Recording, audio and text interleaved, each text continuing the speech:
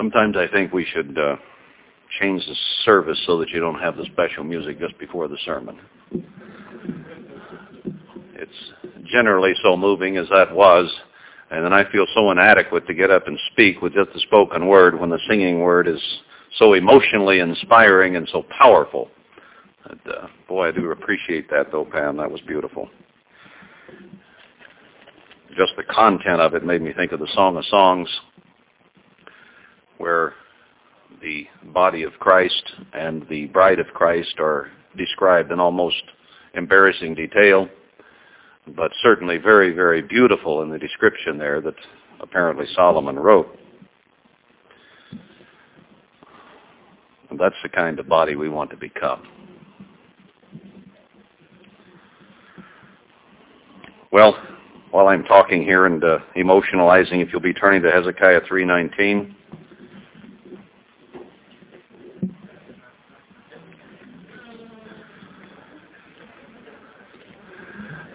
I thought after Ephesians 19, maybe I could catch a few. You see, that one is so old that it's time to recycle.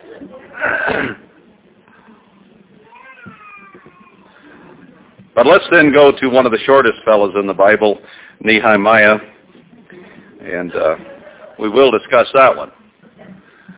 He may have, well, I don't know, you look at his personality in this book, and he might not have been very big, because he certainly was fiery. But he was taller than at least Bildad the Shuhite. And that one's fairly recent, I think. It gets circulated fairly often. But I just wanted to let you know by some of these corny things that I do actually have a background in the Church of God. Some of those things we heard in college, and that's been decades ago. But we did cover trumpets and atonement, the book of Ezra, and Nehemiah is so closely associated with it, I thought that here at the feast it might be good to go ahead and address this book and what it has to say, because we are addressing the latter temple and what God is going to pull together as a remnant of his people. This has been a topic of a lot of sermons and a lot of our talk in the last 4.5 years especially, and coming to understand what God is going to do with this mess that we have today called the former Church of God. Because there isn't a whole lot left, but he does have in mind to do something with it, and we've had some thoughts along those lines already in the sermonettes, which I think are very good and tie very well together. We are here anticipating that God is beginning to do that, even as the rest of the church is falling apart. Out of that, I know God is going to begin to draw a remnant together, and maybe we are a part of that. I certainly hope so. I think that that is the case. I won't be willy-nilly about it. I think it is the case, because you are people who have responded to that information, and it is part of what you want to do, and you want to be a part of it. And I think from what I'm hearing and seeing that you are working hard at preparing yourselves as living stones, and that God will use those who do prepare themselves. I mean, he is going to choose out of the many who were called those who are prepared and ready. So we cannot go wrong by getting as polished and as prepared and as shaped like Christ as we possibly can be. If we do that, then we up the percentages of being chosen a great deal. And that's why we're focusing on that, on the righteousness and the holiness of God in Christ in our lives, is so that we can be a part of what Bill was just telling us, the bride of Christ and the New Jerusalem. So I think we all have that in the forefront of our minds, and Nehemiah continues that with building the wall of Jerusalem. And there are many lessons that we can draw from this, because the type is certainly there of today, because Haggai and Zechariah were drawn from that and were made as specific prophecies, as I covered in an earlier sermon, about the temple that will be built now. So in the book of Nehemiah, understand that they were coming out of the captivity of Babylon. Zerubbabel and Joshua and others had come out sometime earlier and had built the temple. And Ezra came later, as did Nehemiah, and Nehemiah took it as a specific job that needed doing of building the wall of Jerusalem back because it had been torn down and was defenseless and much as the church is today. The wall of Worldwide Church of God has been torn down. The wolves have come in. The foxes have come in. Foxes being Edomites in type in the Old Testament, and have torn down the city. So there isn't much left, and God is the one that sicked them in there to do the job. So it is at His behest and His direction that the church has been torn down. But one of the things that I want to really emphasize today as we go through here is the emotion of the people and the emotion of the leaders, and what had to be done, and how they went about doing the job that had to be done. It is very instructive for us today who have been asleep, and we've already heard awake, awake, and it's said 3 times there in the context of Isaiah 51 and 52. Wake up! Wake up! Maybe I'll use that line a little later in the sermon when your lunch kicks in more. Right?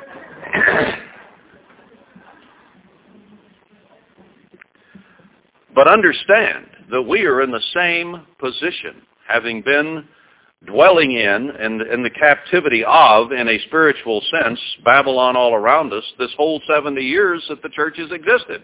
I say 70 years. I don't know whether we're within 2 or 3 or 4 years of that 70 or whatever, but it's been approximately that, from 27 to 34, somewhere in that range.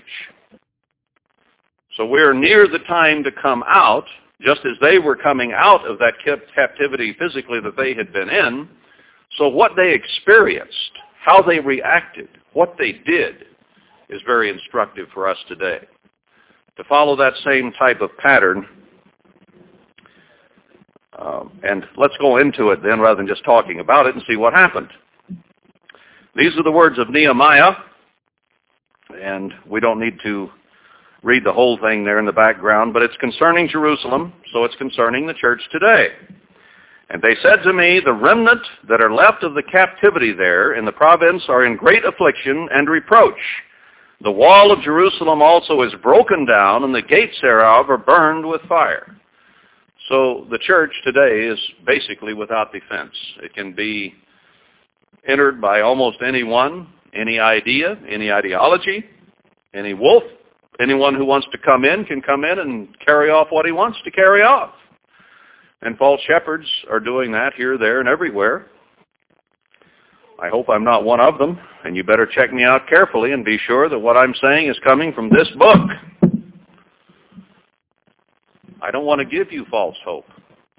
I don't want to give you anything that could be a lie. I don't want to lead you astray. I'm reading to you what I find in here that it's telling me. But you need to read the book. You need to find out if what I'm saying is true or not true. Is there some real, viable, live hope here that we can attach to from the words of God Himself? What did Herbert Armstrong tell us over and over again? Don't believe me, believe your Bible.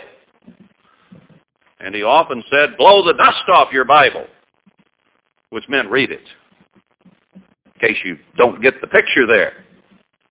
I know you do. I'm being a little sarcastic, but read the book. Because the walls are torn down, and it is a time of great danger. When the walls of a city are torn down, it's defenseless.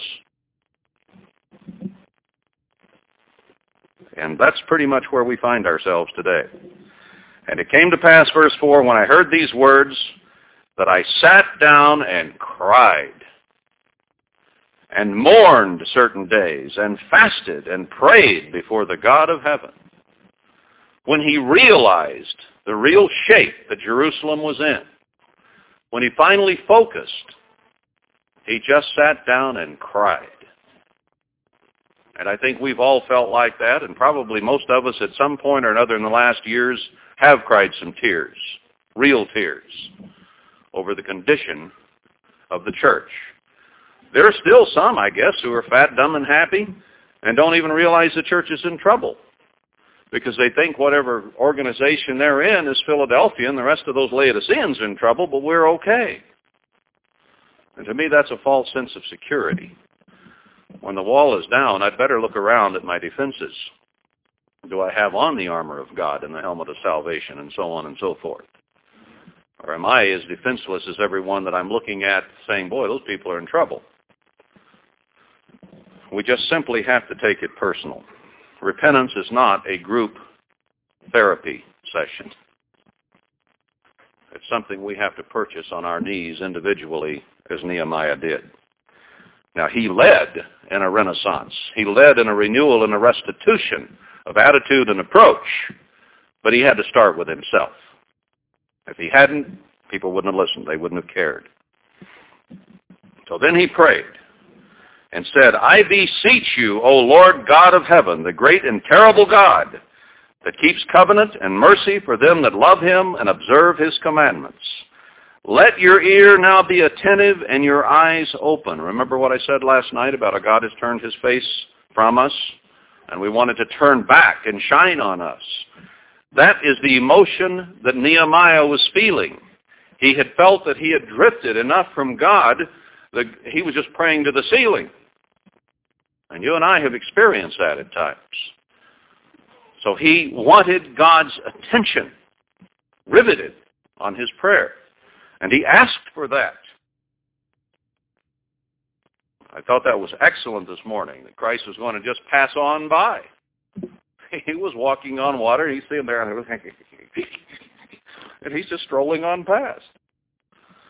He didn't even call over and say, you guys got an extra oar? That was their job to do. And he would have walked on by if they hadn't gotten his attention. Excellent. And that's what Nehemiah is doing here. Let your ear now be attentive and your eyes open, that you may hear the prayer of your servant, which I pray before you now day and night for the children of Israel, your servants, and confess the sins of the children of Israel, which we have sinned against you. Both I and my father's house have sinned. So he did take it personal. He did start at home with himself. And he cried out day and night.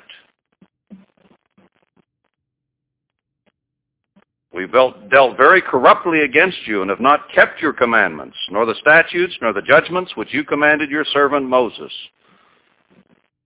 Corruptly against him, I suppose, means, first of all, the first four. Idolatry is probably the most common sin, where we put any and everything ahead of God and especially ourselves. And then against his people, which we do not pay enough attention to a lot of times as well. There are brothers, there are sisters. Am I my brother's keeper? I think it is strongly implied in there that yes, he was his brother's keeper. And having murdered his brother, he would then be held accountable. You know the story of Cain and Abel. Remember, verse 8, I beseech you, the word that you commanded your servant Moses, saying, if you transgress, I will scatter you abroad among the nations. I won't emphasize this unduly because we've gone over it many, many times in the prophecies. But scattering is a result of sin, and at times as a result of righteousness. If you do what is right, you will also be divided from father, mother, brother, sister, and so on, as Christ said. But if you turn to me and keep my commandments and do them, though there were of you cast out unto the uttermost part of the heaven, yet will I gather them from thence and will bring them to the place that I have chosen to set my name there. So no matter how far flung we might be, God says he knows where each and every one of us is, and if we repent and will follow his commandments, he will draw us together in the place that he has chosen. I'm going to do an interesting sidebar here, just for you to think about. Let's go back to Deuteronomy 12. Deuteronomy 12. He talks about the statutes and judgments here. And then in verse 5, he says, "But unto the place which the Lord your God shall choose out of all your tribes to put his name there, even to his habitation, shall you seek, and there you shall come. And there you shall bring your burnt offerings, and your sacrifices, and your tithes, and heave offerings, and so on and so forth." Verse 7, "And there you shall eat before the Eternal your God, and shall rejoice in all that you put your hand to, you and your households, wherein the Lord your God has blessed you. You shall not do after all the things that we do here this day, every man whatsoever is right in his own eyes." He says, you're doing as you please right now. But when I bring you into the land, I am going to set a particular place that I want you all to come to. For you are as not yet come to the rest into the inheritance which the Lord your God gives you. They were still wandering in the desert. They hadn't gone into the land yet. But when you go over Jordan and dwell in the land which the Eternal your God gives you to inherit, and when he gives you rest from all your enemies round about, so that you dwell in safety, then there shall be a place which the Lord your God shall choose to cause his name to dwell there. There shall you bring all that I command you. Repeats that again. Verse 12, "And you shall rejoice with your families," and so on, "with your maidservants and the Levite within your gates, for as much as he has no partner inheritance with you to take care of the Levite. Take heed to yourself that you not burn offerings in every place that you see." Don't do this just wherever you desire or think is a good place to do it. Now, he didn't say which tribe, did he? He didn't say exactly where it was going to be, did he? He left it open. Interesting. Verse 14, "But in the place which the Lord shall choose in one of your tribes, there you shall offer your burnt offerings, and there you shall do all that I command you." Why didn't he say Levi or Judah or Ephraim or whatever? He said one of your tribes. Interesting. And then he talks about killing the animals and eating and so on. Verse 18, "But you must eat them before the Eternal your God in the place which the Lord your God shall choose." And then mentions again who and where. Verse 21, "If the place which the Eternal your God has chosen to put his name there be too far from you, then you shall kill of your herd and of your flock, which the Eternal has given you, as I have commanded, and you shall eat in your gates whatsoever your soul desires." So he only allows two places to come for his feast. In the place that he shall choose in one of the tribes, and at home. Did you ever notice that before? We thought we could just go and place God's name anywhere we wanted to. I don't know about that. All right, with that background, now let's go to Isaiah 33. Isaiah 33.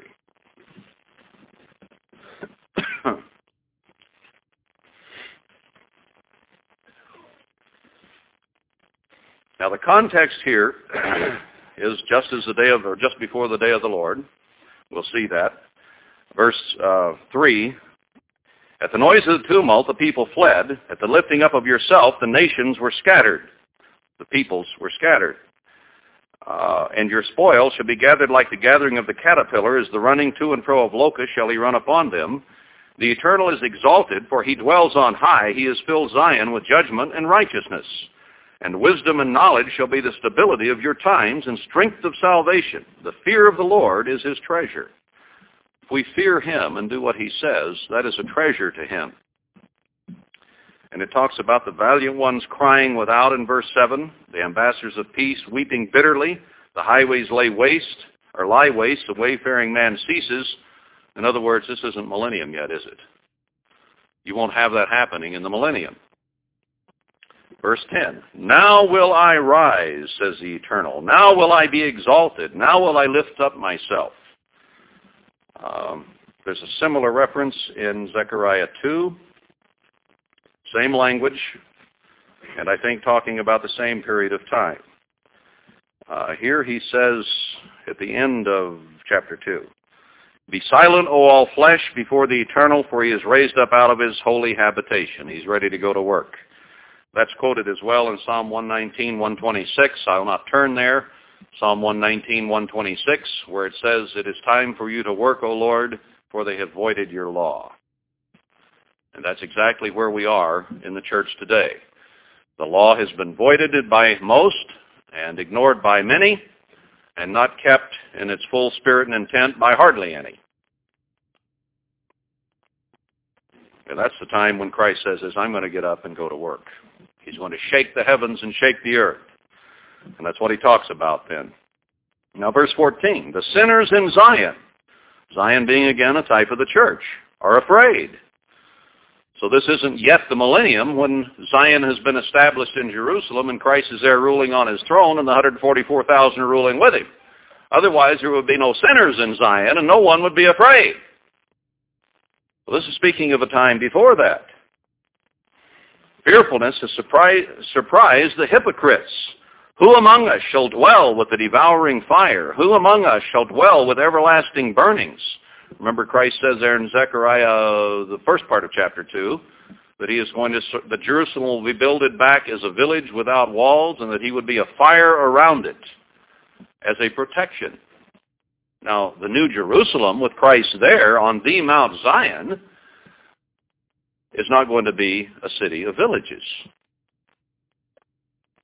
So he's talking in that context about the rebuilding of the latter temple when it still needs protection around it. Okay?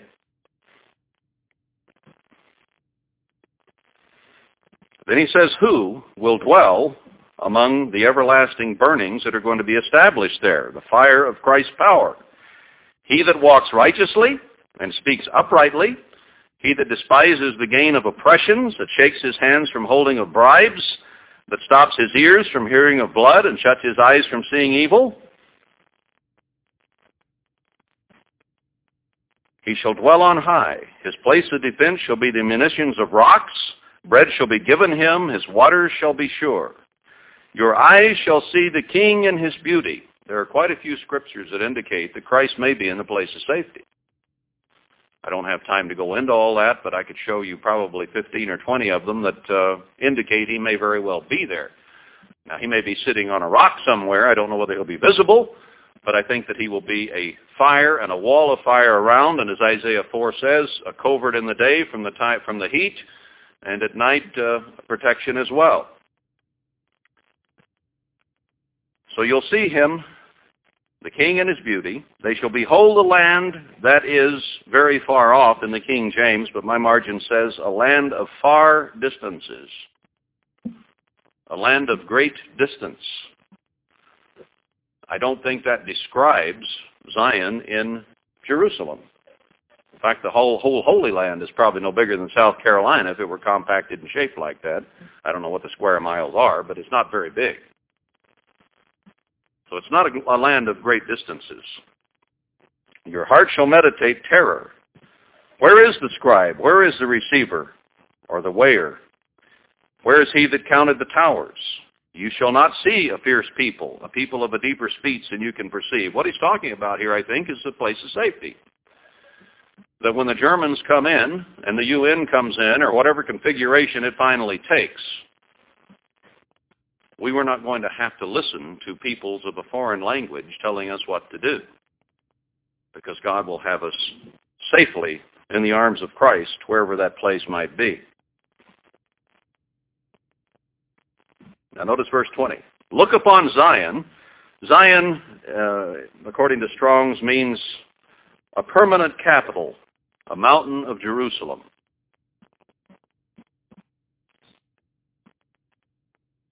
Now, you shall look upon Zion, the city of our solemnities. What does solemnities mean? I looked up the Hebrew word here. Guess what it is? Most of you studied this word recently in terms of the calendar, because the word is moed. Look upon the city of your feasts, the set feasts of the eternal.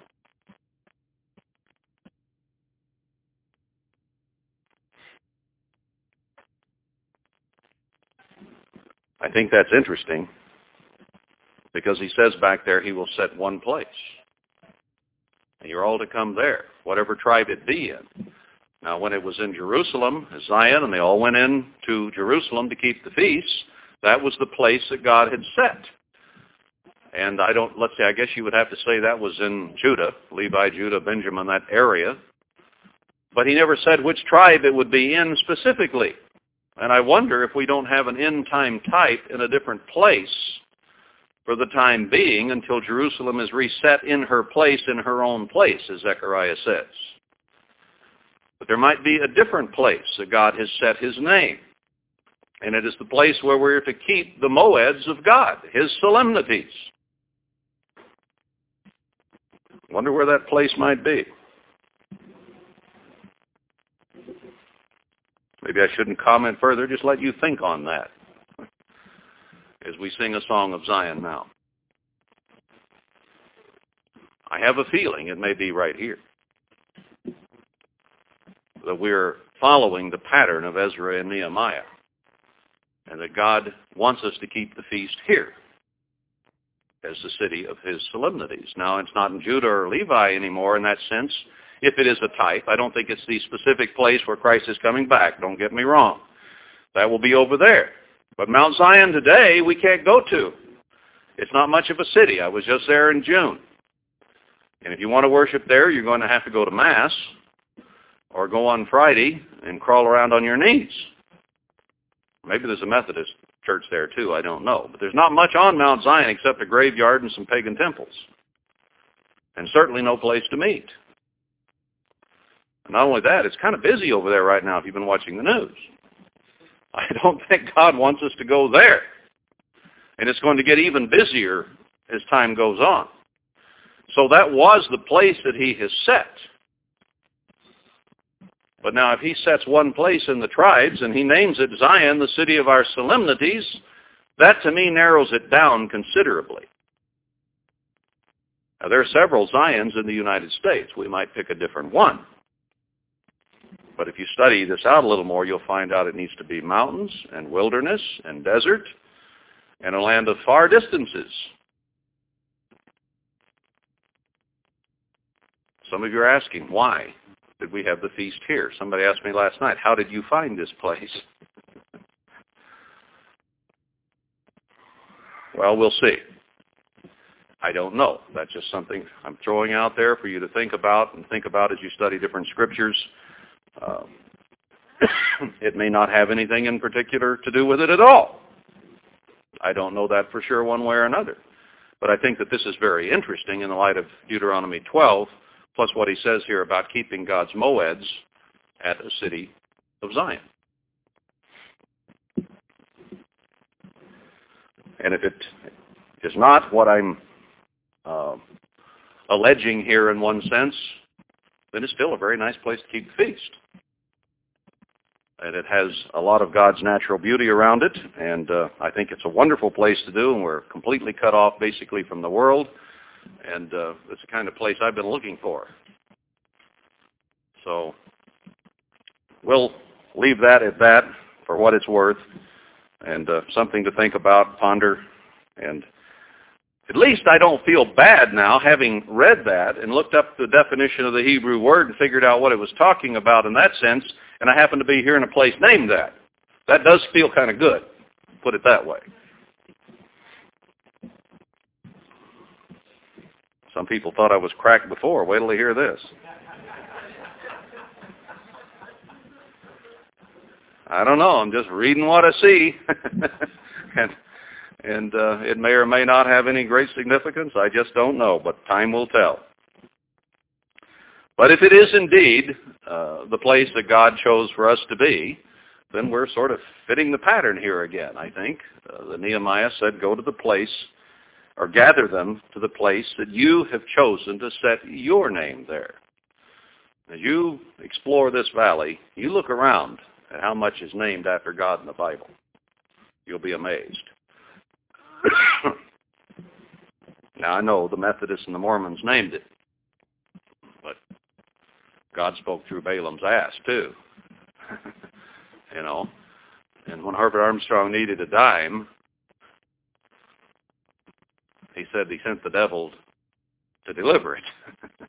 Well, it wasn't a little boy or something. I think that was the story about some kid or something. I forget now. They needed a dime for milk for the baby anyway. And God sent it, but the devil delivered it. I think I remember him saying that. I don't know whether it was that context or not. But if God has a way of setting his name somewhere, I haven't found any place in the United States that has more of it. Put it that way. All right, verse 10. Now these are your servants and your people whom you have redeemed by your great power and your strong hand. So as per Haggai, God is going to draw a remnant together himself in the place where he chooses. O Lord, I beseech you, let now your ear be attentive. Again, he says, are you listening? He addresses him in the same prayer again. Please hear what I'm saying. To the prayer of your servant and to the prayer of your servants who desire to fear your name and prosper. I pray you, your servant this day, and grant him mercy in the sight of this man, for he was the king's cupbearer. Now, he was apparently conceiving an idea in his mind as he prayed to God, and he wanted grace and favor of the king that he was working under still in Babylon. And he was the king's cupbearer. Now, after this prayer, and after he had realized what was going on in Jerusalem, i.e. the church, and he had prayed and wept and fasted, he went back in before the king. Now, when you're before the king, you're supposed to be smiling and happy all the time because kings don't want to see anybody downtrodden or with their face turned down. Kings like happy faces in their presence. They can be cutting someone's head off, but they want happy faces all around them. That's just the way kings are. He said, I have not before time been sad in the king's presence, into verse 1 of chapter 2. Then the king said to me, why is your countenance sad, seeing you are not sick? There is nothing else but sorrow of heart. Then I was very sore afraid. The king's going to find out my secret. And said to the king, let the king live forever. That's what you always say to a king right away. Let the king live forever. Why should not my countenance be sad when the city, the place of my father's sepulchres, lies waste and the gates thereof are consumed with fire? How can we really be happy and joyous when that which we were part of and expected to go to a place of safety on into the kingdom of God with suddenly began to come apart? It was hard. It was tough. It was confusing and frustrating. And still is to some degree, but I think we see a glimmer of hope now in these scriptures. Said to the king, let the king live forever. Oh, we read that. Then the king said to me, for what do you make request? So I prayed to the God of heaven. I said, under his breath, God help me. We've all been there, haven't we? And I said to the king, verse 5, if it please the king, and if your servant have found favor in your sight, that you would send me to Judah, to the city of my father's sepulchres, that I may build it. So he was volunteering. He had a plan. He wanted to go back and build. Now, who was Nehemiah? He was no prophet. He was no Moses. He was a Jew working for the king, and he said, I see a problem here. I need to take care of it. Now, isn't that what I was telling you beforehand? If you see something that needs done around here, do it. We see a church torn apart. Something needs to be done about it. We saw in Ezra that God is looking for volunteers. And he will stir up people to come and build a latter temple. Those who volunteer, who offer themselves as sacrifices on a daily basis to get the job done. I have pondered the question over the last few years. Well, Haggai says, leave your house and go build the temple. And I think, what do I do? I mean, how do you go about this? What do you do? And it struck me recently that the Old Testament gives us an awful lot of instruction and type and tells us prophetically what will occur. And throughout here are sprinkled Micah 6:8, telling us what we need to do. Be righteous, be holy, and so on. But the real instruction for building the temple is the New Testament.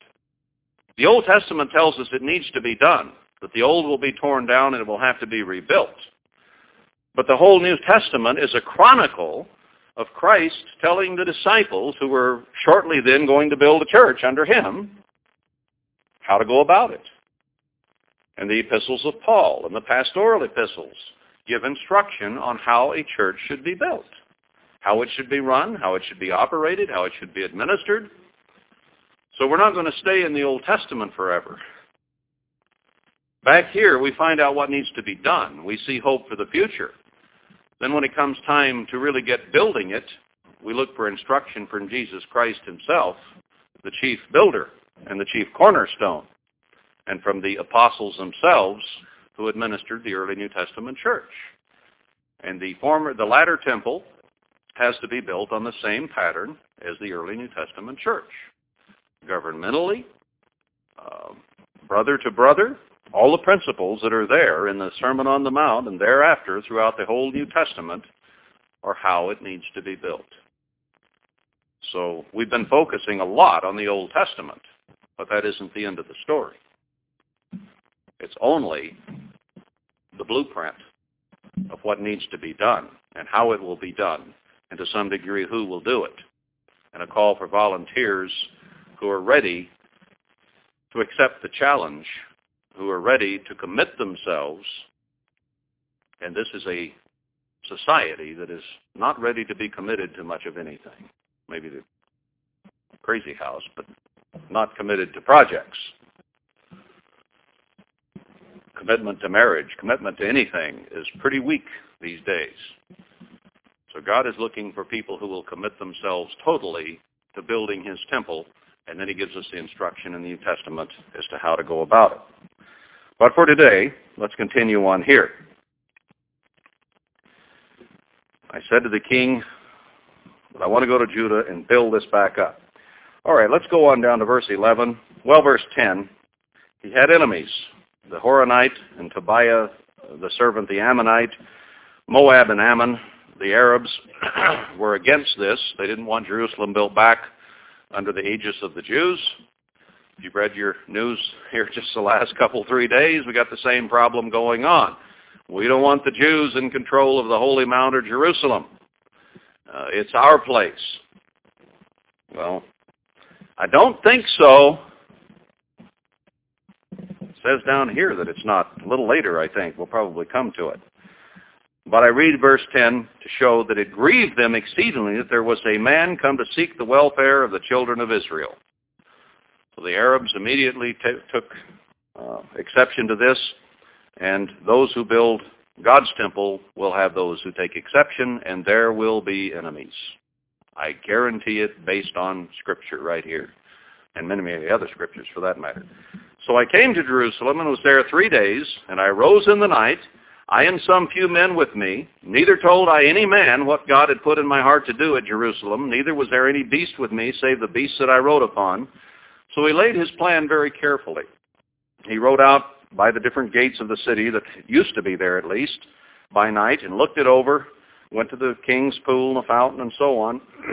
Verse 16, and the rulers knew not where I went or what I did, neither had I as yet told it to the Jews, nor to the priests, nor to the nobles, nor to the rulers, nor to the rest that did the work. So he laid the plan carefully, quietly, and began to make up his mind how to go about this job before he ever told anybody he was going to do it. Then, said I to them, once he figured out where he was headed, he said to them, you see the distress that we are in, and how Jerusalem lies waste, and the gates thereof are burned with fire. Come, let us build up the wall of Jerusalem, that we be no more a reproach. Then I told them of the hand of my God, which was good upon me, as also the king's words that he had spoken to me. And they said, let us rise up and build. So they strengthened their hands for this good work. So Nehemiah surveyed the situation, got a plan in mind, realized what needed to be done. Then he told the people, let's get to work. But then when Sanballat the Horonite and Tobiah the servant, the Ammonite, the Arabian and so on, heard us, they laughed us to scorn and despised us and said, "What is this thing that you do? Will you rebel against the king?" In other words, the kingdom of Nebuchadnezzar, followed by the Medes and Persians. Well, Nebuchadnezzar destroyed the city, but then the Medes and Persians ruled over it. And they thought, they said, "What are you going to do? You don't have authority to do this. You're going against the will of the king and the empire." Let me ask you a question. Does it matter? Who cares? Does it matter who is against?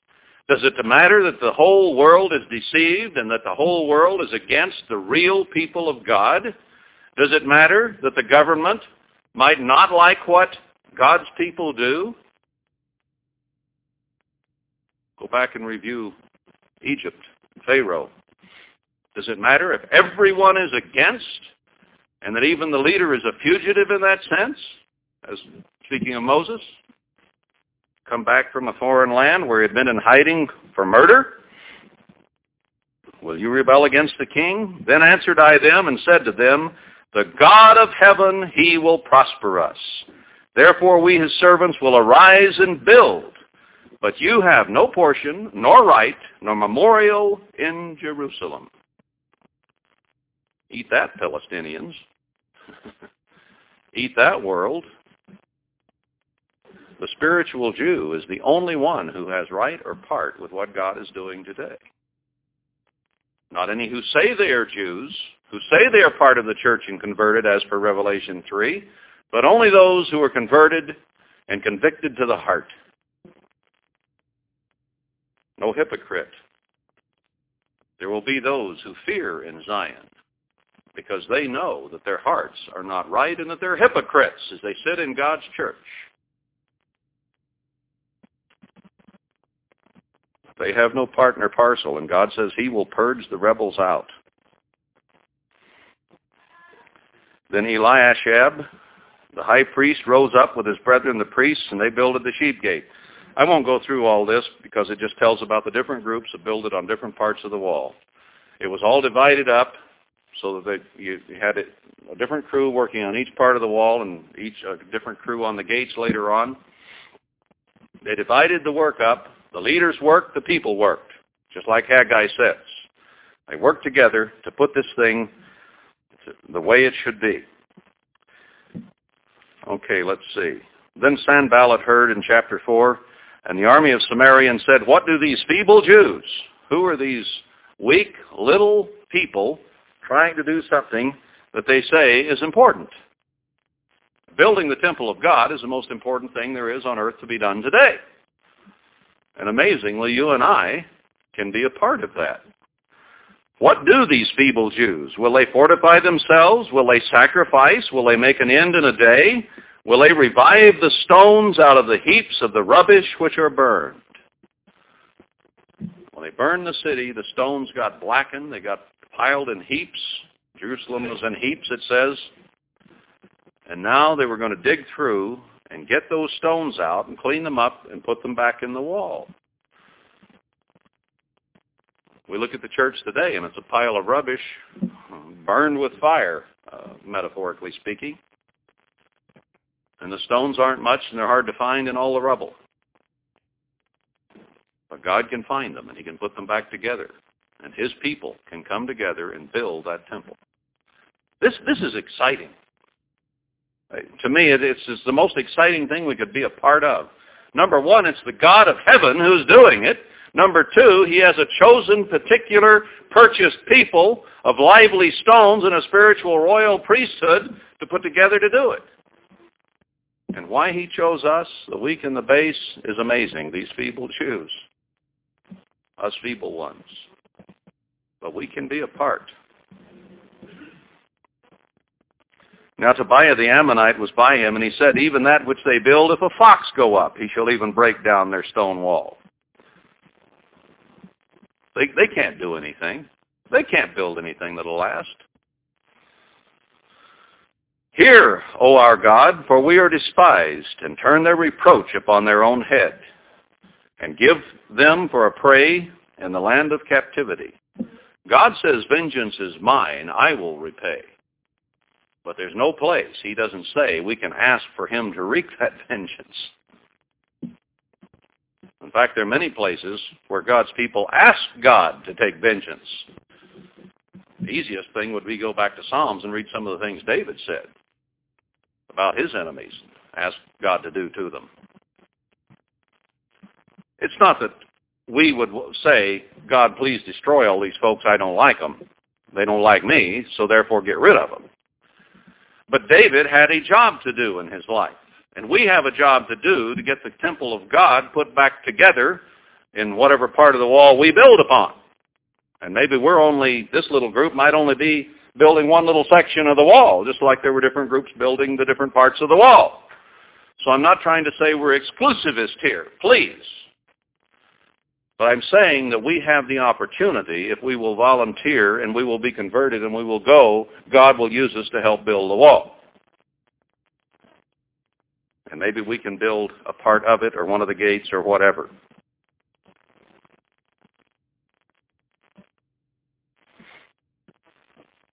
But the point here is, on the vengeance thing, is we have a job to do. So God, please take vengeance on anyone who would prevent us doing the job you have to get done. So it's not a personal vengeance we would ask. It's God, remove the enemies so we can do the work you gave us to do. That's the point. Verse 6, so we built the wall, and all the wall was joined together to the half thereof, for the people had a mind to work. They were ready to be committed. They had a ready mind, as Paul says, to work. This is something you have to work at. I don't know whether any of you, well, some of you have done some building, I'm sure. And I've done a lot of building with used materials. Old barn lumber, old bricks, various things of that nature. And my dad always had important things to do in the building when I was younger. And if there were any old mortar that needed chipped off the bricks, do you think he did it?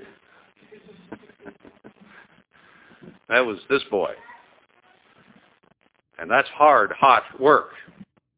Taking nails out of boards that have been used is hard, hot work. And I've done an awful lot of it. It's dirty because of the dust and the grime and the smoke on some of the boards. But you have to be of a mind to work. And they were using used material. And some of us have been recycled 3, 4, 5, 6 times now.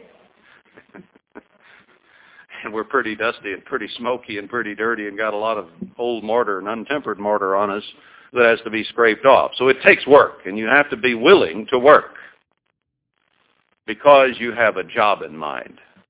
And that's what artistry is, isn't it? Taking something that is either blah or bland or nothing or misfigured and turning it into something beautiful. That's what an artist does. And we can be artists here in the building of polished, beautiful stones. Gemstones for God. Not just bricks. Gemstones, sapphires and rubies and diamonds and things like that God wants us made into. But it takes a lot of polishing and cutting and preparing. So you have to have a mind to work. Let's see, end of verse 7, the breaches began to be stopped. Then they were very angry, the enemies, see. They began to shore up and stop the breaches in the wall, the holes. And that's what has to be done with God's church. You shore up the walls. Make it a defensible city again. And conspired all of them together to come and to fight against Jerusalem and to hinder it. Nevertheless, we made our prayer to God and set a watch against them that day and night because of them. So we have to be aware of the enemies, and we have to keep on the whole armor of God on a spiritual level, as Paul explains. So you go to the New Testament and see how to do this. You put on the whole armor of God. We're not going to strap on swords and run out here and try to protect as we build a spiritual organization. But we do need the armor of God. The New Testament shows us that. Verse 11, our adversary said, they shall not know, neither see, till we come in the midst among them and slay them and cause the work to cease. Satan is very sly, very subtle, and he has ways of working his way in and destroying before you even know he's there. The devices of Satan. We're not to be ignorant of them, Paul says. Verse 14, and I looked and rose up and said to the nobles and to the rulers and to the rest of the people, be not you afraid of them. Remember the Lord, which is great and terrible, and fight for your brothers, your sons, your daughters, your wives, and your houses. Not every man for himself, but we're all brothers and sisters here. And this is a house we're building together, and we have to be concerned one for another, to take care of one another, exhorting one another, encouraging one another, helping one another.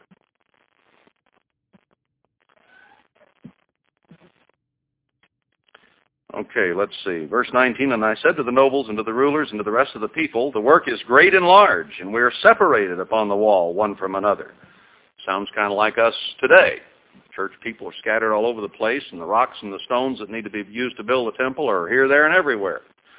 And it's very difficult to put something together when you are apart. Roy and I have been trying to put together a tape list, and we have to do everything by email or telephone. Now, if we were next door to each other or in the same town, we could get over and have planning sessions a lot easier, couldn't we? But we're separated a great deal. Well, we're getting the job done, or he is, basically. But it's harder when you're separated. I hope God gets us all together one of these days. In what place, therefore, you hear the sound of the trumpet, resort you there to us, for our God shall fight for us. In other words, if you hear there's trouble there, we all hasten together to take care of that. We hear there's someone sick over here, we all pray, we all help, we all call, we all send cards, we all do everything we can to help that sick one so that that one can be preserved and taken care of. So if you hear a trumpet, be ready to go to where that trumpet sound is to help in any way you can. And they worked, verse 21, as we say today, from dawn to dusk, from can see to can't see, we called it in Texas. From the rising of the morning till the stars appeared, they worked at this. So kind of day and night, right? This is a 24-hour job we have of getting ourselves prepared. Likewise, at the same time, said I to the people, let everyone with his servant lodge within Jerusalem, that in the night they may be a guard to us and labor on the day. Let's all stay right here. Don't go running off 10 miles every night to a house out in the country somewhere. The job is here. Let's work at the job. Let's stay on the job, in other words, so that we can get this done, not spend all of our time commuting. And they didn't even take off their clothes except for washing. Now, you talk about ready to work. This wasn't a union job. They weren't all saying, hey, well, it's quitting time. When's chow? When's Miller time? It wasn't that mentality. They wanted this done. And when you want something done that hard that you don't even take off your clothes except to wash them occasionally, that means you are into it.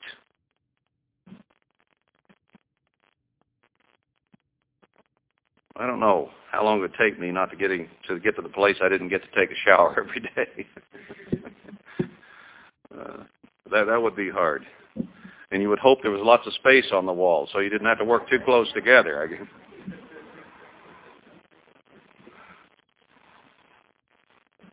And they were under great duress from the Jews who had gone back earlier. You see, the Jews who had gone back under Zerubbabel and Joshua then had lapsed into Laodiceanism, you might say.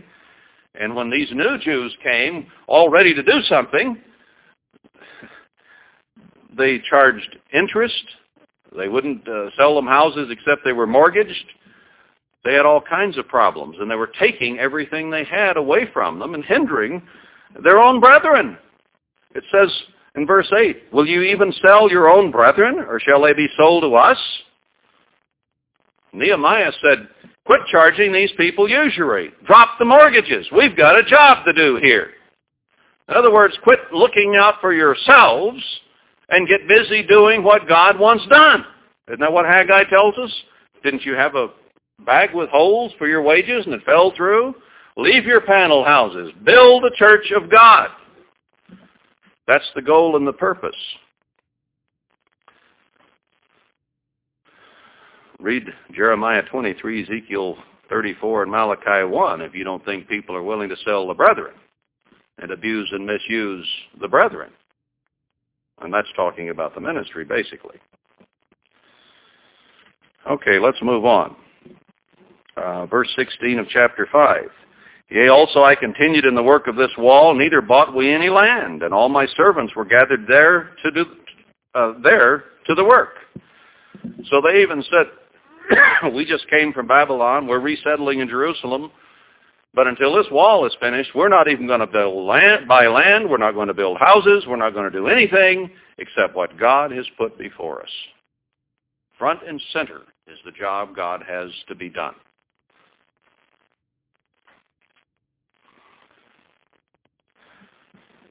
Now, chapter 6, let's see.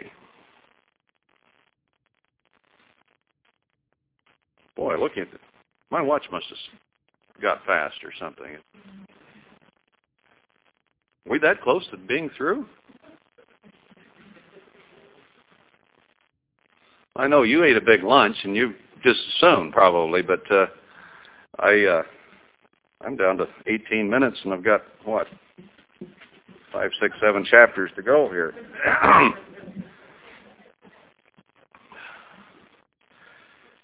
Anyway, that shook me up. Where was I? Let's go to chapter 6 and see how far we get. We could do this tomorrow. We're going to be here for several days, but I wanted to finish this up and go on to some other things. Maybe we can do it anyway. There's parts in here. It's just genealogy. Anyway, chapter 6, there was no breach left therein, though at the time I had not set up the doors upon the gates. And here came more enemies. I sent messengers to them saying, who had asked them to have a meeting. Let's talk about what you're doing, and trying to get it shut down. You know, let's go to have a peace accord like the Jews and the Palestinians make a sham of today. Let's go talk about. Nobody's going to give in. We all know that. Those people have hated each other for thousands of years. They both claim it as their historical right to have Jerusalem. Bill Clinton thinks he's going to go in there and make peace. He better get his Nobel Peace Prize for doing something else. He picked an awfully big project there. Can't be done. Well, maybe they'll have a little covenant of peace for a little while, but I'll guarantee you it won't last long. There's those Palestinians planned to wipe the Jews out, and that's what they were facing here in building back the wall of Jerusalem. Let's see.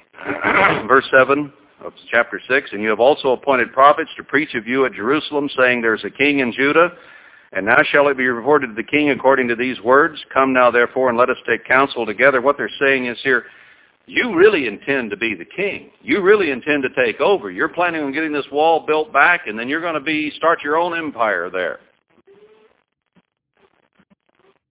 Verse 8, Nehemiah speaking, Then I sent to him, saying, There are no such things done as you say, but you feign them out of your own heart. Our intentions, our motivations are not what you think they are. Now consider rumors you might hear about you and me and others as we try to get back to the point where God can use us to help build the wall of his church back. And they'll think that we're trying to do our own thing.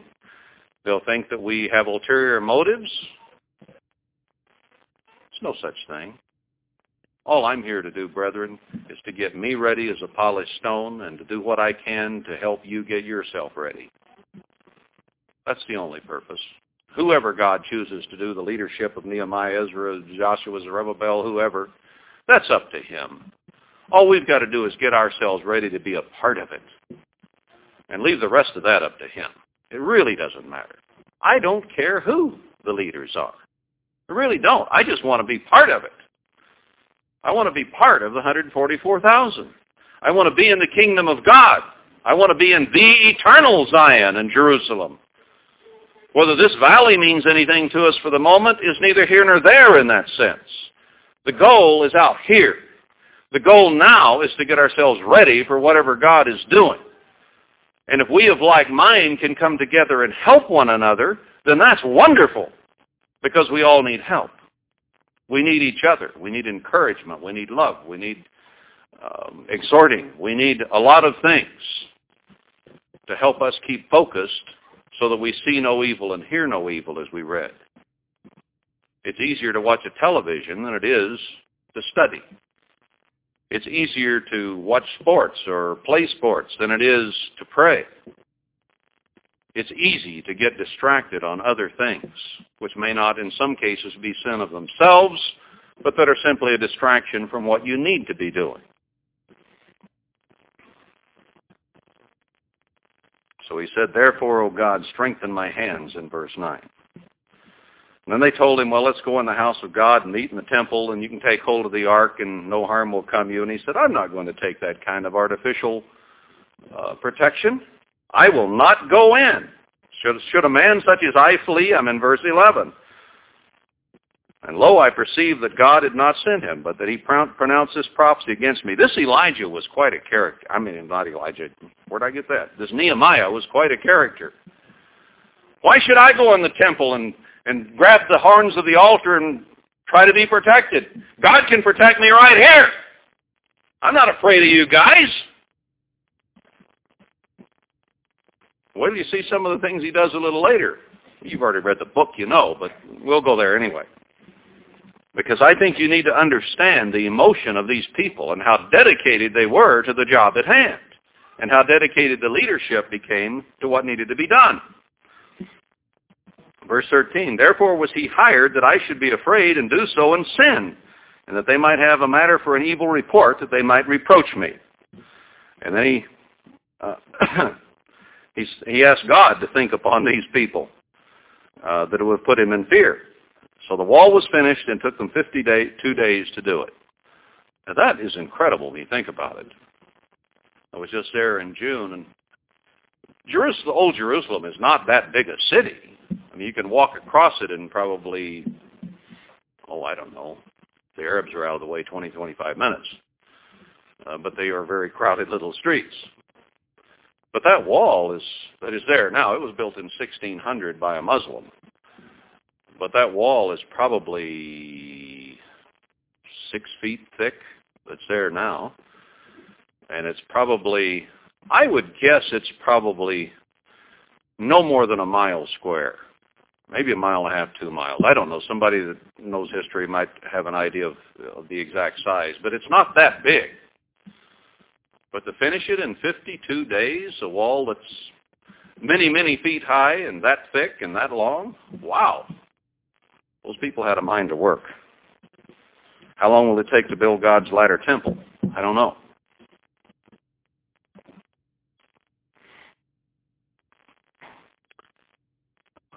Then the enemies were cast down in their own eyes in verse 16, for they perceived that this work was wrought of our God. They fought it, and they fought it, and they fought it, and it happened anyway. People will fight and fight and fight whatever God does with his church here at the end. But you know what? It's going to get done anyway. God says, be of good courage, fear not. I am with you, says the Lord of hosts. And when the Lord of hosts and his angels are with you, nothing can stop you. It will be done. And then those who had been enemies cast their eyes down. What did God say? Was it Elijah? How did I get Elijah on my mind? Was it Ezekiel? He told, now I can't remember what I was going to say. See what I mean? I need help.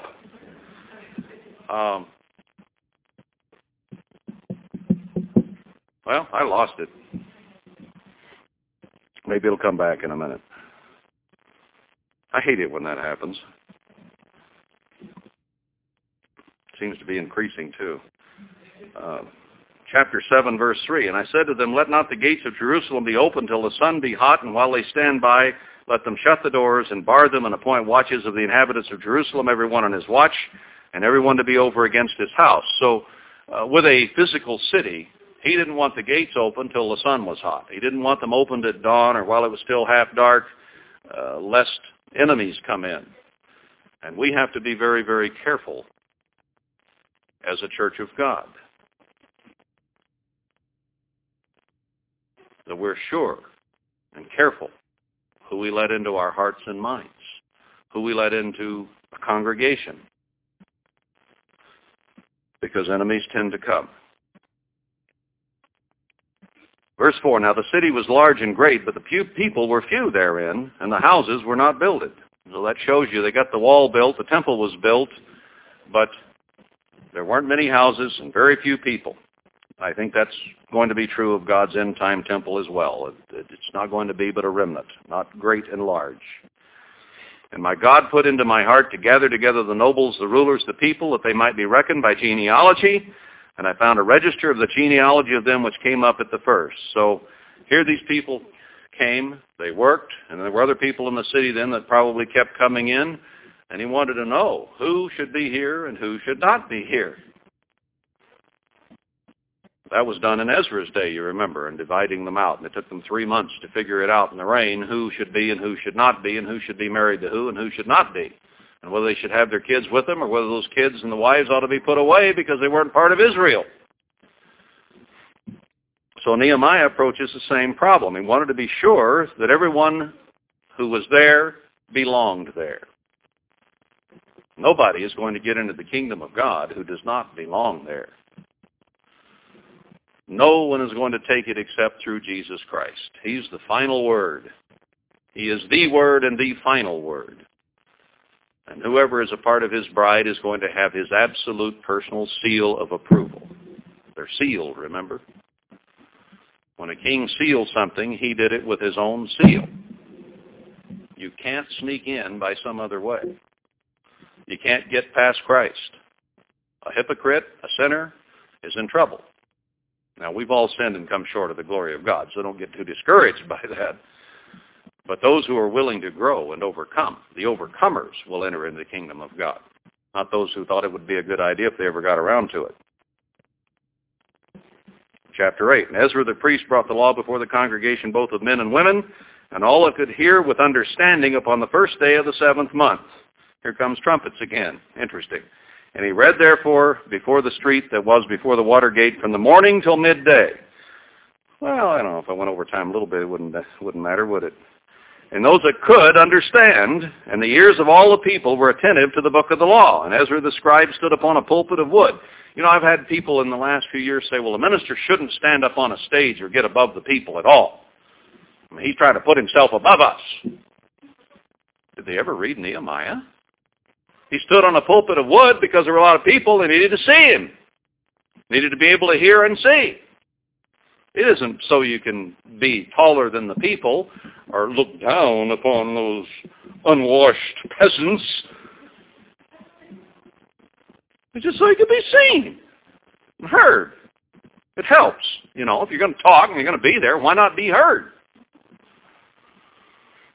And Ezra, verse 6, bless the Lord, the great God, and all the people answered, Amen. Amen, with lifting up their hands, and they bowed their heads and worshiped the Lord with their faces to the ground. They prayed at the beginning of the service. And then I even heard a theory recently that you weren't supposed to expound anything from the Bible or talk about it or give the meaning. You're just supposed to read it. Well, wait a minute. The Levites, and it names a bunch of them, caused the people, into verse 7, to understand the law. And the people stood in their place. So they read in the book and the law of God distinctly and gave the sense and caused them to understand the reading. In other words, they expounded it. We get these crazy, harebrained ideas coming up from all over the place these days. If you just read the book, it says this is the way it was done, and apparently God approved it. And Nehemiah, which is the Tirshatha, the governor, and Ezra, the priest, the scribe, and the Levites that taught the people, said to all the people, This day is holy to the Lord your God, mourn not nor weep. For all the people wept when they heard the words of the law. Was this an emotional thing? This was exciting to them. They'd been in captivity all those years. They'd been in Babylon. They got to go back to Jerusalem. They got to do something important. They got to return to God and his ways. And they wept unashamedly and unabashedly in front of one another. Are we jaded or what? Sometimes. Have we lost a lot of natural emotion that we still should have, and we become cynical and sarcastic and turned off and tuned out and lackadaisical and Laodicean and have lost a lot of the true emotion that God would have us have. Although I had a gal last night that was saying something to me, and she was here, and she was so happy to be here, and she was kind of crying, and I told her to shut up. She's going to have me blubbering, because my eyes began to water too. We've got to get back to that. I don't mean that we ought to walk around weeping all the time. There's a rock up here in Zion that weeps all the time. The water runs out of the sandstone. They call it the weeping rock. I thought of Christ, Jesus wept. The rock wept. Interesting, but I don't think Christ went around all the time like this, by any means. Certainly not when he went into the temple and saw the money changers. I don't think he wept.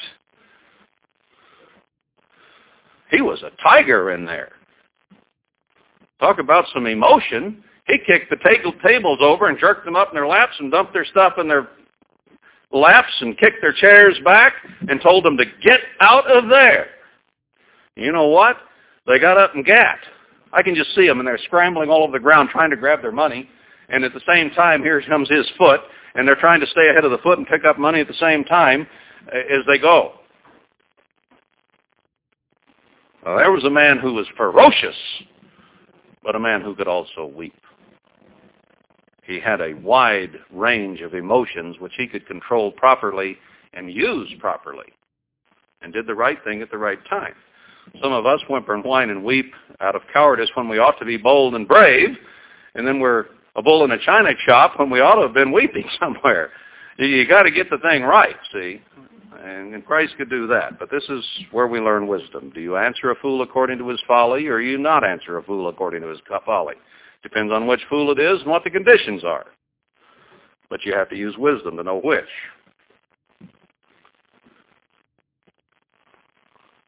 Let's see. Chapter 9. And the seed of Israel separated themselves from all strangers and stood and confessed their sins and the iniquities of their fathers. We can come together. We need to separate ourselves from this world. We need to have our minds focused on what God wants done. And we need to be willing to tell each other, man, you need to help me with this. Pray for me for this. I'm weak here. Give me strength. I don't think we all need to have a confessional booth and get up here and tell about everything we've ever done. That isn't necessary. It's covered under the blood of Christ, but we still need to be willing to talk about and get help from one another with the weaknesses we still have. If any of you find my memory laying around, please bring it. And then it talks about the enemies, and he prays a prayer here, which I'm not going to take the time to go through. It's a good prayer, and you ought to read it. Maybe this would be a good time for you to read it here at this Feast of Tabernacles. But he rehearses all the things that God has done, including Egypt and Pharaoh and so on, and the cloud and the pillar by night and the pillar of fire, and the things that God had done for them. And we need to go back and rehearse some of the things that God did for us, even in God's church in the last 20, 30, 40, 50 years. I can remember absolute miracles and signs and wonders that occurred within the worldwide church of God before we began to lose faith and began to lose the benefits of God. But it does me good sometimes to go back and realize some of the things that happened, some healings that I saw with my very own eyes. I mean, immediate healings. Various things that occurred and what happened to us. And we lost that because we became weak and of little faith. And we need to regain it. We need to get back to that kind of faith and trust and belief in the eternal God of heaven, and those benefits and those blessings will return. He said it's contingent upon our faith. So if he's not healing and he's not helping and he's not answering, it's because we are of little faith. And it has to be built back. We have to come to have that strength and that trust in Almighty God.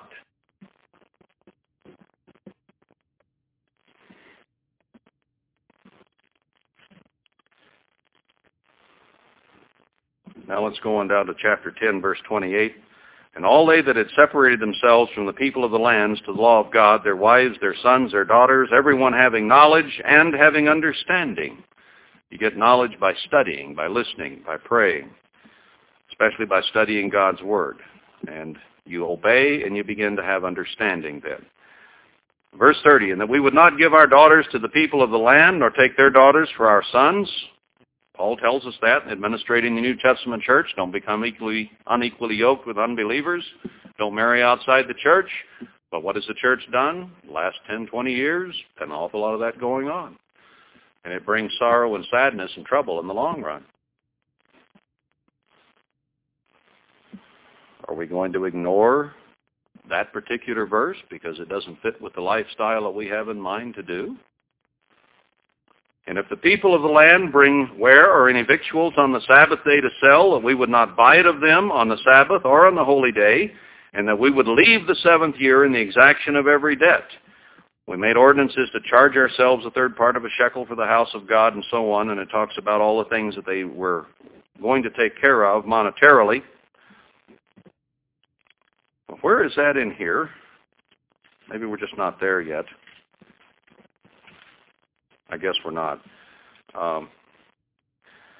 Chapter 11, are we to stay scattered? Notice this.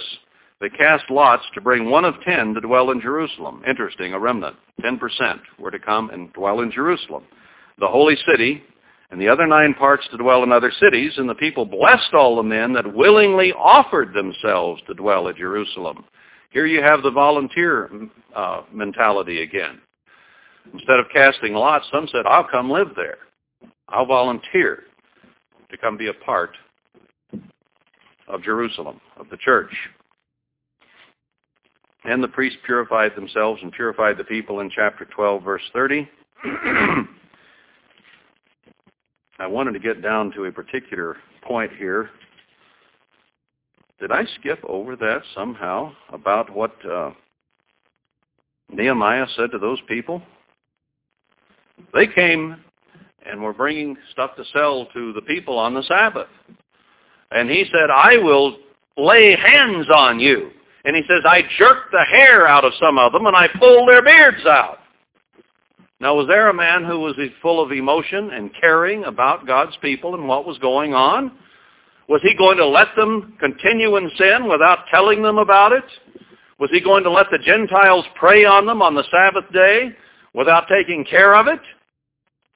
This is like Jesus Christ in the temple with the money changers. Somebody's probably found that. What am I quoting from? Well, I guess I'm just not there yet. Just leave that one alone. I know, I'm not all there. But brethren, I'm trying to get there, and I hope you are too. Well, let's see, verse 10 of 13, he said, and I perceived that the portion of the Levites had not been given them. Then contended I with the rulers and said, why is the house of God forsaken? And I gathered them together and set them in their place. He was going to get this thing straightened out. And then he saw some Jews in verse 15 treading wine presses on the Sabbath and bringing in sheaves and lading asses and wine and grapes and so on, doing business on the Sabbath. Verse 17, then I contended with the nobles of Judah and said to them, what evil thing is this that you do and profane the Sabbath day? Did not your fathers thus, and did not our God bring all this evil upon us and upon this city? Yet you bring more wrath upon Israel by profaning the Sabbath. Now, if you will notice, in Isaiah 58, in Ezekiel, Jeremiah, there are many places in the prophecies that talk about the Sabbath. And Sabbath keeping is a sign between God and his people. God is very concerned about his Sabbath day and it being kept right. And these prophecies for the end time, Isaiah, Jeremiah, Ezekiel, even Nehemiah, and so on, have a lot to say about the Sabbath. Sometimes chapters about it. Remember the eunuchs that keep the Sabbath and so on? I think that's in Jeremiah. But there's an awful lot of... No, there's that Isaiah. Never mind. I told you, I'm losing it.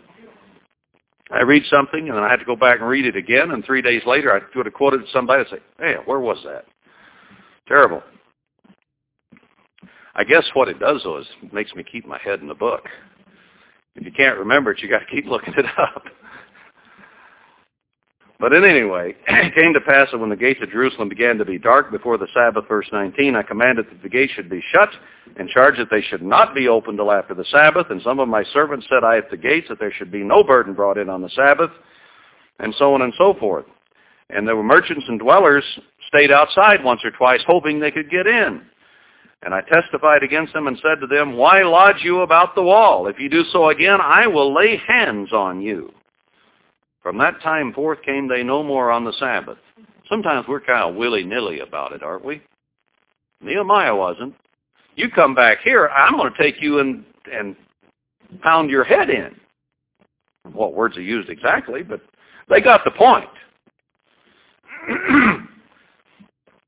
And verse 23, in those days also saw I Jews that had married wives of Ashdod, of Ammon, and Moab, and their children spoke half in the speech of Ashdod, and could not speak in the Jews' language, but according to the language of each people. And I contended with them, and cursed them. My margin says reviled. I don't know what he said, reviled, cursed. He didn't use God's name in vain, but he probably let them know where the bear went through the buckwheat. And smote certain of them, and plucked off their hair. And made them swear by God, saying, you shall not give your daughters to their sons, nor take their daughters to your sons or for yourselves. But we in the church today say, oh, well, you want to get married? Well, there's nobody in the church to marry. You know, I guess I'll go ahead and attend, and I'll perform the ceremony or whatever. Do you think Nehemiah would have said that? Do you think he'd have backed water like that? Do you think he would have given in to God's explicit instructions like that? How far have we gone from the Word of God? How easily do we depart and allow and make allowance for in our own families and lives things that God absolutely instructs against and find some excuse for doing so. I'm not talking about one or two subjects here. I'm talking about a great plethora of things in God's church today that we just sort of ignore or let go by. We need to come back to the same kind of fear, the same kind of understanding. Let's go to 2 Corinthians 8. I'm almost done. 2 Corinthians 8. Here's some New Testament instruction on this. This isn't just some old stuff from thousands of years ago. Well, New Testament instruction is too, 2,000 years. Don't take everything I say literal. 2 Corinthians 11. Well, this at least is a little more modern. Or 2 Corinthians 8 gets excited here. I can't even talk. Now, is this where I want to be?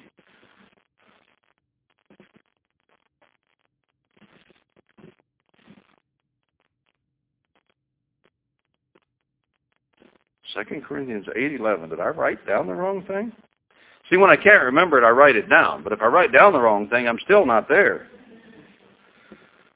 That's about the willing mind. That isn't the one I wanted. What I wanted was that one where he says, what carefulness, what zeal that you have. How very careful they would be to obey God's law and his ways. That's what Nehemiah was trying to get across. So that's the point I was going to make from that anyway, even though I can't find the scripture. Sometimes Christ said, as Isaiah said. So he says in verse 26, did not Solomon, king of Israel, sin by these things, marrying other wives and so on? And outlandish women caused him to sin? Even so great a historical figure as Solomon, he says, sinned before God. And look what it did to Solomon. It almost destroyed Solomon. Maybe has destroyed Solomon. I don't know. And one of the sons, verse 28, Joiada, the son of Eliashib, the high priest, was son-in-law to Sanballat the Horite. Therefore I chased him from me. Maybe this guy was only about this tall with a fiery temper. I don't know. But this guy disagreed with him, and he literally chased him out of the place. Now, how careful and how zealous, how excited about these things should we be? I think Nehemiah is a good example that it's so easy to tolerate this and let that slide and let something else happen and then change this little thing. And first thing you know, we're weak and willy-nilly and not worth much. Untempered mortar. We have to be tempered. Tempered mortar sets up, and it sets up hard. Untempered mortar cracks and falls off so easily. God wants us to be full of zeal and energy, and he wants us to be so very careful, so very zealous in protecting those things that we have and doing it exactly the way God says to do it. And we've gotten away from that. So think about that principle in all aspects of your life. See why I said last night to pray like you've never prayed before? We are at the edge of the restitution of all things. We're at the point where God is going to take us out of Babylon very soon. The 70 years of our captivity there are almost over. I don't know how long, but it's almost done. And most of the Jews stayed in Babylon. Some filtered out a little later. But only a few had the zeal, the energy, the drive, the desire, the motivation, the commitment to go do something. And the exact same scenario is going to happen in the Church of God today. 9/10 of the people are probably going to go right on into the tribulation. Yes, they sat at a Feast of Tabernacles. Yes, they sat in God's church for years and years and years, decades, some of them. And now they're just letting it all fall away from them. We can't afford to do that.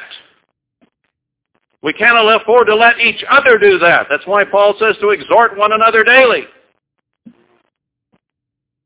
Let's not let each other fall. Let's build the zeal, the fire, the energy to do things the way God wants them done. Yeah, we're getting old, a lot of us. But the fire of God's Word can wake us up and give us the energy to do. Herbert Armstrong was writing books when he was older than any of you in this room, probably. Well, I know he was. Where are we? What zeal, what energy do we have? I'm not trying to correct you here. All I'm trying to do is say, look what this man was willing to do. Now, if you see each other doing something wrong, I want you to grab each other by the hair or the beard and jerk yourselves around.